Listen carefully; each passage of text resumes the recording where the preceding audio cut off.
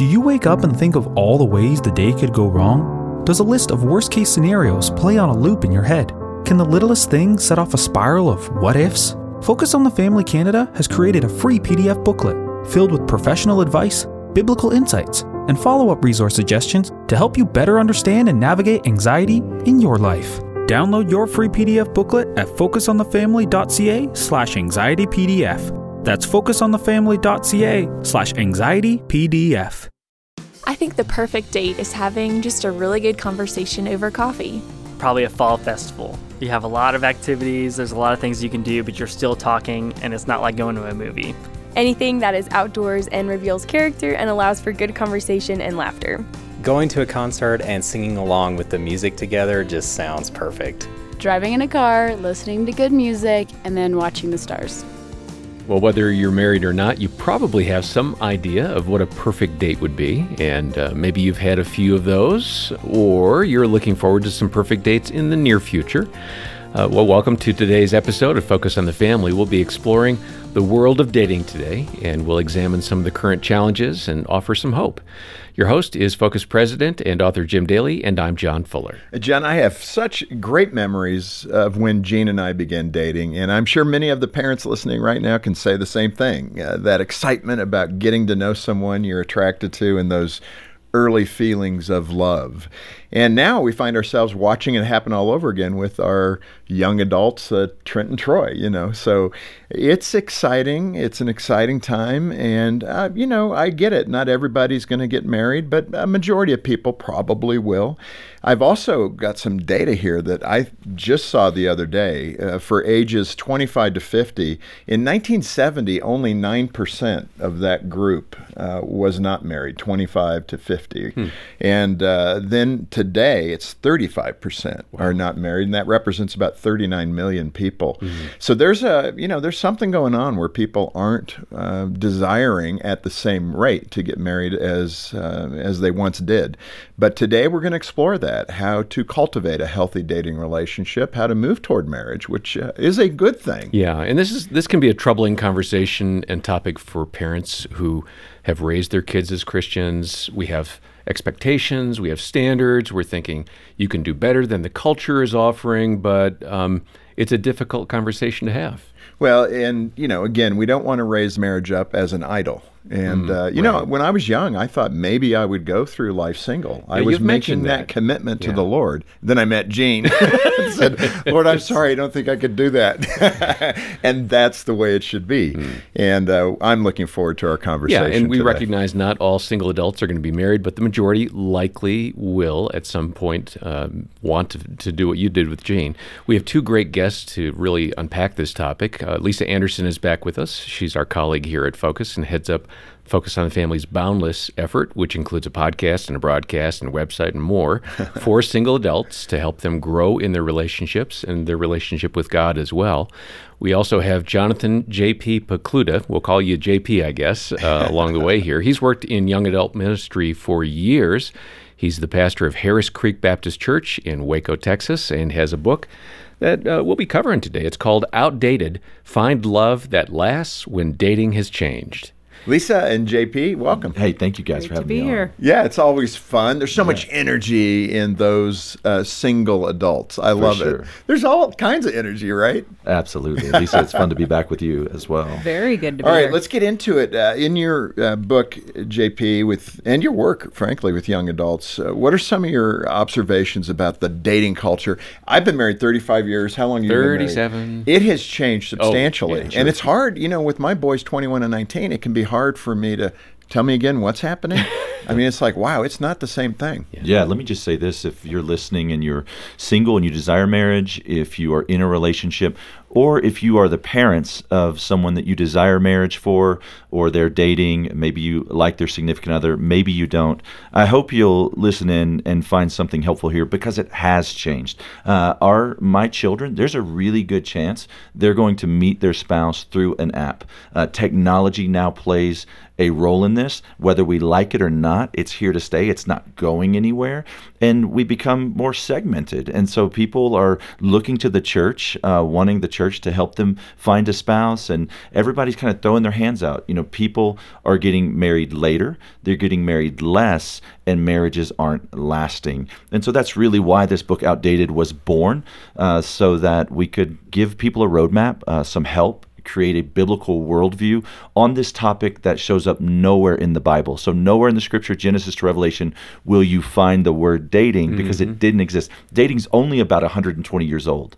And most people don't realize that as we do this thing that is completely commonplace now, that it's a new idea. And I'm not trying to kiss it goodbye, if you will, but I am trying to say, hey, let's work in some biblical ideas to help us here. Well, I know that's serious what you just said, but boy, in my experience meeting Gene, I'm glad I was born in the time I was. That 120 years. Yeah. I mean, that's amazing. It is. Because it was really fulfilling for us. And I think we did a good job. Yeah. I mean, Gene and I, we contained all those appetites and all those things. And really, I felt like honored the Lord through it. And, it was a good thing. Yeah. Lisa, let me give you a swing at what I asked JP in terms of what you hear back from Boundless readers and listeners about, their thoughts on marriage, the dating culture. What do you hear? Yeah, I really think there is a lot of frustration, Jim, because it's, if you talk to our parents, our grandparents, it was this idea of there was just a natural progression of dating. Like you think of the average church, you went to youth group, then you went to the college group, and then the next thing was the young marrieds group. So you just got married and your peers did too, and it was just kind of the thing you did. But now it's kind of some people go to college, some people don't. Then you can be in a small group, and it might be for people who are believers and ride Harleys, or whatever. There are just so many things that are segmented, and it's no longer assumptive as this is what I do because I'm now 23. Clearly I'm just going to be dating, looking for someone, getting married. And for those that want to get married, they do get frustrated because finding someone who wants the same thing and is pursuing it in the same way is like a holy grail. One of the things as a parent now of kids in that dating age range, and this is probably aimed more toward the younger adult as I say this, we have our experience as parents, right? That's what we did. And I can just hear that conversation with the 21-year-old who's not found that dating relationship yet or not found that someone. Yeah. Boy, by 21, I already met your dad, and, this is already happening. What's your problem? Yeah. And I think we as parents have to be careful not to project our experience of, 20, 30 years ago onto our kids, because it is different. And it, in many ways, it's unfair. Yeah, even as you pray for your children. And so at an early age, you're praying, I pray for their spouse. Well, what if they don't get married? And I think we forget that the scripture calls singleness a gift. Paul says that in 1 Corinthians chapter 7, and he's actually plagiarizing the words of Jesus in Matthew 19, where he says there are some who are celibate for the sake of the kingdom. Not everyone can accept this, but those who can should. By the way, Paul, single, Jesus, also single. And we have this idea that comes from, I think Jerry Maguire back in the day, this "you complete me," which really sends a signal to singles that you're not whole, that you're just a half a person. And Jesus, certainly the most complete human being that has ever lived as God, he wasn't incomplete. He wasn't a half a person. And so we're not trying to find our soulmate or star-crossed lover or all of these ideas that actually come into our culture from Greek mythology, and we don't realize that. And so absolutely. I know Lisa and I have talked a lot about that before. Let me move to some of the data that's a little concerning, or I should say very concerning.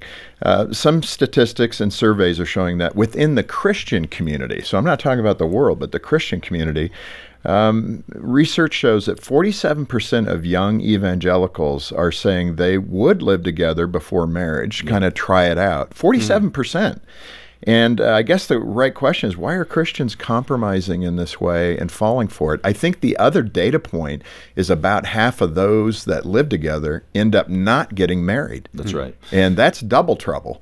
I think, there's lots of statistics out there. One that I looked at was even much more than half.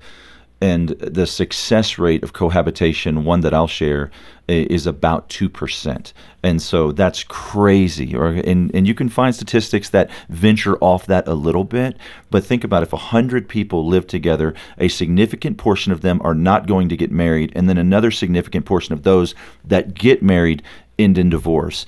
And so this whole try before you buy is not working. And it's like there's a God and he has these, ideals and these desires for us, and they actually work out for our good. And so I think as we begin to apply those, we'll find life, not as a promise. Certainly hardships can happen in this fallen world, but as we pursue the things that he desires for us. He's the one that invented marriage. He invented relationships. He made them male and female. He knows how this works better than anyone else. And so as we look to him, I think then we find the path. But yeah, the cohabitation, it's a real issue. And I think it's just the way that we think. There's a spirit of selfishness in the air. I don't want to commit. Why commit if I can just have a roommate and I can have the friends with benefits and I can get the, quote unquote benefits of marriage without the commitment, but it doesn't go well. Well, and I think that's where, for women, Jim, it's very easy for women to choose to settle on this front, because for them, the assumption is if I choose to live with this guy, it's going to drive him towards commitment. And what happens is exactly the opposite. Yeah. They think that if they just bide their time, wait it out, build more connection with this guy, that he's going to stay. But then what we find is, all of a sudden they're sharing a rent, or maybe in some cases sharing a mortgage. Then they're sharing a dog. And then eventually they might share a kid or two. And at that point, they might be in a really bad, toxic relationship, but it's so hard to extricate themselves from that they just stay in it and just wait it out and end up in a really bad situation, sometimes for years, because they just realize, well, I paid my dues, I put my time in, I guess I'm just going to leave it the status quo. Yeah, cohabitation will keep you in the wrong relationship too long, and it will keep you from the right relationship. This Focus on the Family broadcast will continue in just a moment. Focus on the Family Canada's Hope Restored Marriage Intensive program is a proven program designed to save couples from the brink of divorce. For over 15 years, Hope Restored Marriage Intensives have helped more than 4,500 couples, and over 80% of those surveyed are still together 2 years after attending. If you or someone you know is facing a crisis in their marriage, please call Focus on the Family Canada today at 1-833-999-HOPE or visit hoperestoredcanada.ca to find out more. Financial Moments with Tom Copeland. The best investment today depends on future events, and because no human can consistently predict the direction of any market, it's critical to acknowledge our dependence on God. James 4 says, "Now listen, you who say, today or tomorrow we will go to this or that city, spend a year there, carry on business and make money. Why you do not even know what will happen tomorrow? Instead, you ought to say, if it is the Lord's will, we will live and do this or that." The good news is that our all-knowing God does know the future, 2 Kings 7:1, and He is willing to provide us with His wisdom, James 1:5, and His direction in all aspects of life, including investing. Proverbs 3:6 says, "In all your ways acknowledge Him, and He shall direct your paths." Therefore, if you want to invest money God's way, you must pray and depend on God for His wisdom and His direction. To learn more, check out BibleFinance.org. Thanks for listening to Focus on the Family. Let's resume now with the balance of today's programming. JP, the challenges that many single adults face with dating today are part of your journey. I mean, this is your testimony, and I'm sure it's, that old adage that your passion is born out of your pain. You speak from that experience when you say, don't make the same mistakes that I made. Right. Explain how you viewed dating before you were a Christian. What age did you become a Christian? Yeah, it was an adventure. It was the manic. So dating for me, and I'll go back to something you said earlier where you talk about you and your wife dating and it really being a benefit to you.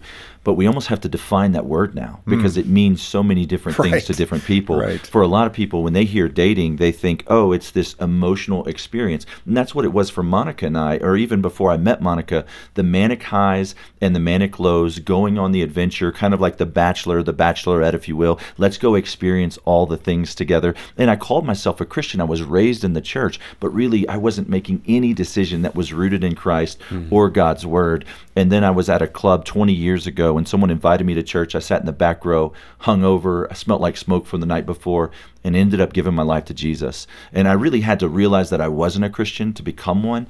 And when that happened, everything changed. I sat, Monica, my girlfriend at the time, we sat down and I just said, what do you believe about God? And we had fought about faith up until now, but she said, I believe that Jesus died for my sins and raised from the dead.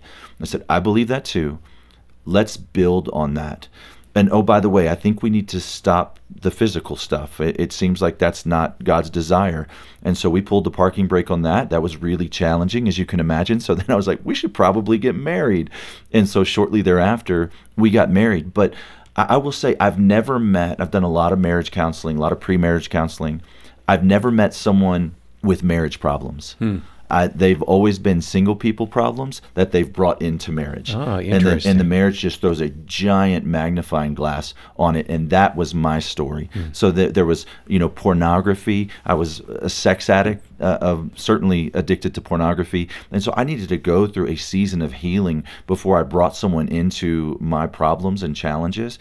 And so now as I look back, I think, there is a way to date, like you said, like you experienced, Jim, that's really God-honoring. That is a method that I think a lot of times he blesses with a healthy marriage. Not an easy marriage, but a healthy marriage. And so that is, you're right. I mean, my passion is born out of that pain. Yeah, and I had difficulties in high school and early college. Sure. But the Lord really spoke to my heart about the right way to go. And I remember after Jean and I's first date, I shook her hand because I just said to myself, I'm not going any further. I mean, the irony of ironies is that is one of the things that caught Jean's attention. Yeah, it makes a great first impression. Here's a handshake. Yeah. And it was very sincere. I didn't do it for any other motivation. I just knew if I do anything else, it's going to take us down the wrong path. That's right. And the thing about that, men, even if you're 19, 20, 21, you got to be a man at that point and demonstrate what this is going to grow into. And don't fall into the trap. It's hard. Yeah, it's difficult. We've been there. Yeah. But you got to find the way to make your commitment to Christ first, and then the relationship second. That's right. And that's just the way it is. Lisa, there can be a lot of confusion about dating because men and women have different goals, maybe expectations. I think today we're being told that maybe they're not so different. Women are wanting physical intimacy as much as men. I mean, that's what's being said, right? Explain why it's important for single adults to be more intentional in their dating. Yeah, I think it's very easy to get caught up in just the clutter of what you assume relationships are or what you want them to be. So you have many options of, we see people, quote unquote, hanging out. We see people hooking up. We see people dating intentionally, or what I would call biblical dating, of really moving along a progression, a trajectory of what would be a great way to get to know someone. But no one has really, I jokingly say to Boundless listeners, it'd be awesome if we could open up the Bible and look for first and second dating and just get all of our instructions out there. But the fact is that doesn't exist. And so as a result, we have to script some principles of what it means to honor someone as a brother or sister in Christ. And until you are married to this person, that is all they are. And so they're obviously, like, as you start dating or expressing interest in someone, you're going to do that, hopefully be, very explicit about that. Like, I'm interested in you. But the fact is now, with all the muddiness in our culture, we're actually having to give that kind of instruction to young adults of like, this is what it looks like to actually ask someone out. Yeah. This is what it looks like to not just get caught up in what I call a friend relationship of using this person for connection, for affection, for attention. And so we really have to be a lot more, and, young adults are here for it. I mean, they're kind of like, please help me navigate this space. Help me figure this out because I don't know what I'm doing. And my parents are either like telling me not to get in a relationship or they're pushing me towards a relationship. And so they just want some clarity. Yeah. Let me ask you this, the kind of the group gathering. And I think Trent and Troy, at least my observation, I'm sure I don't know everything. But the observation that I have is that they did lean into kind of the guys and the girls kind of going out together in like a pack of about 8 to 10. Yeah. And that felt comfortable as parents to Jean and I. Again, I don't know that all the behavior was, perfect, but what about that concept for particularly teenagers in a Christian home? The parents saying, that's an area that seems right for 16, 17. That's right. Where you go out with a bunch of friends. And you're learning to be comfortable around the opposite sex. I mean, that's what they're learning, right? And I would say this here, that I think dating the way the world does it is really the enemy of marriage. And so if we reframe it as hanging out with other followers of Jesus, other Christians, and you start to observe people and you think, you know what, there's something special about that. And you begin to kind of feel your heart moving toward them. But you know about them because you've hung out for a season, hey, they really are following Jesus. So now let's redefine dating as in a way that I think is God honoring. It's a path to a promise. It's a path to a promise. So when I enter into a committed relationship with them, meaning we're not dating other people, really all I'm trying to do is identify, are they who I think they are?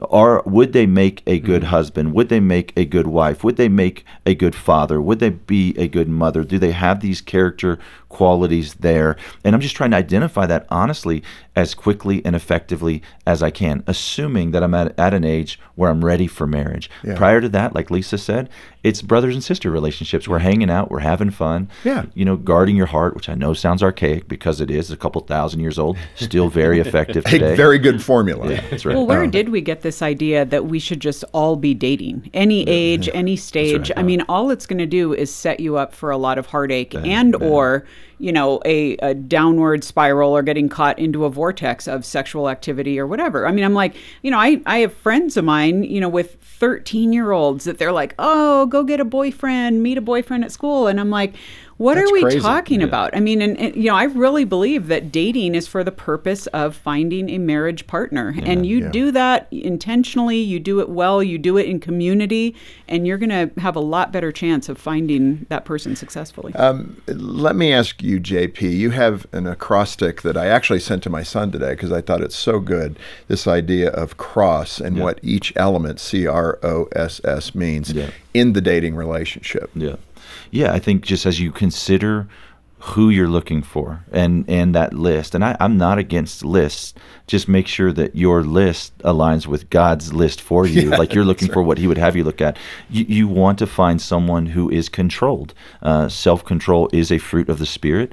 You want to find someone who is responsible. As they're moving to the adult season of life, it's hard. And there are bills and there are challenges that come with just being an adult. So you want to find someone who is responsible, someone who is obedient. They are submissive to authority. They are under the control of the Holy Spirit. They know God's word. They live according to what it says.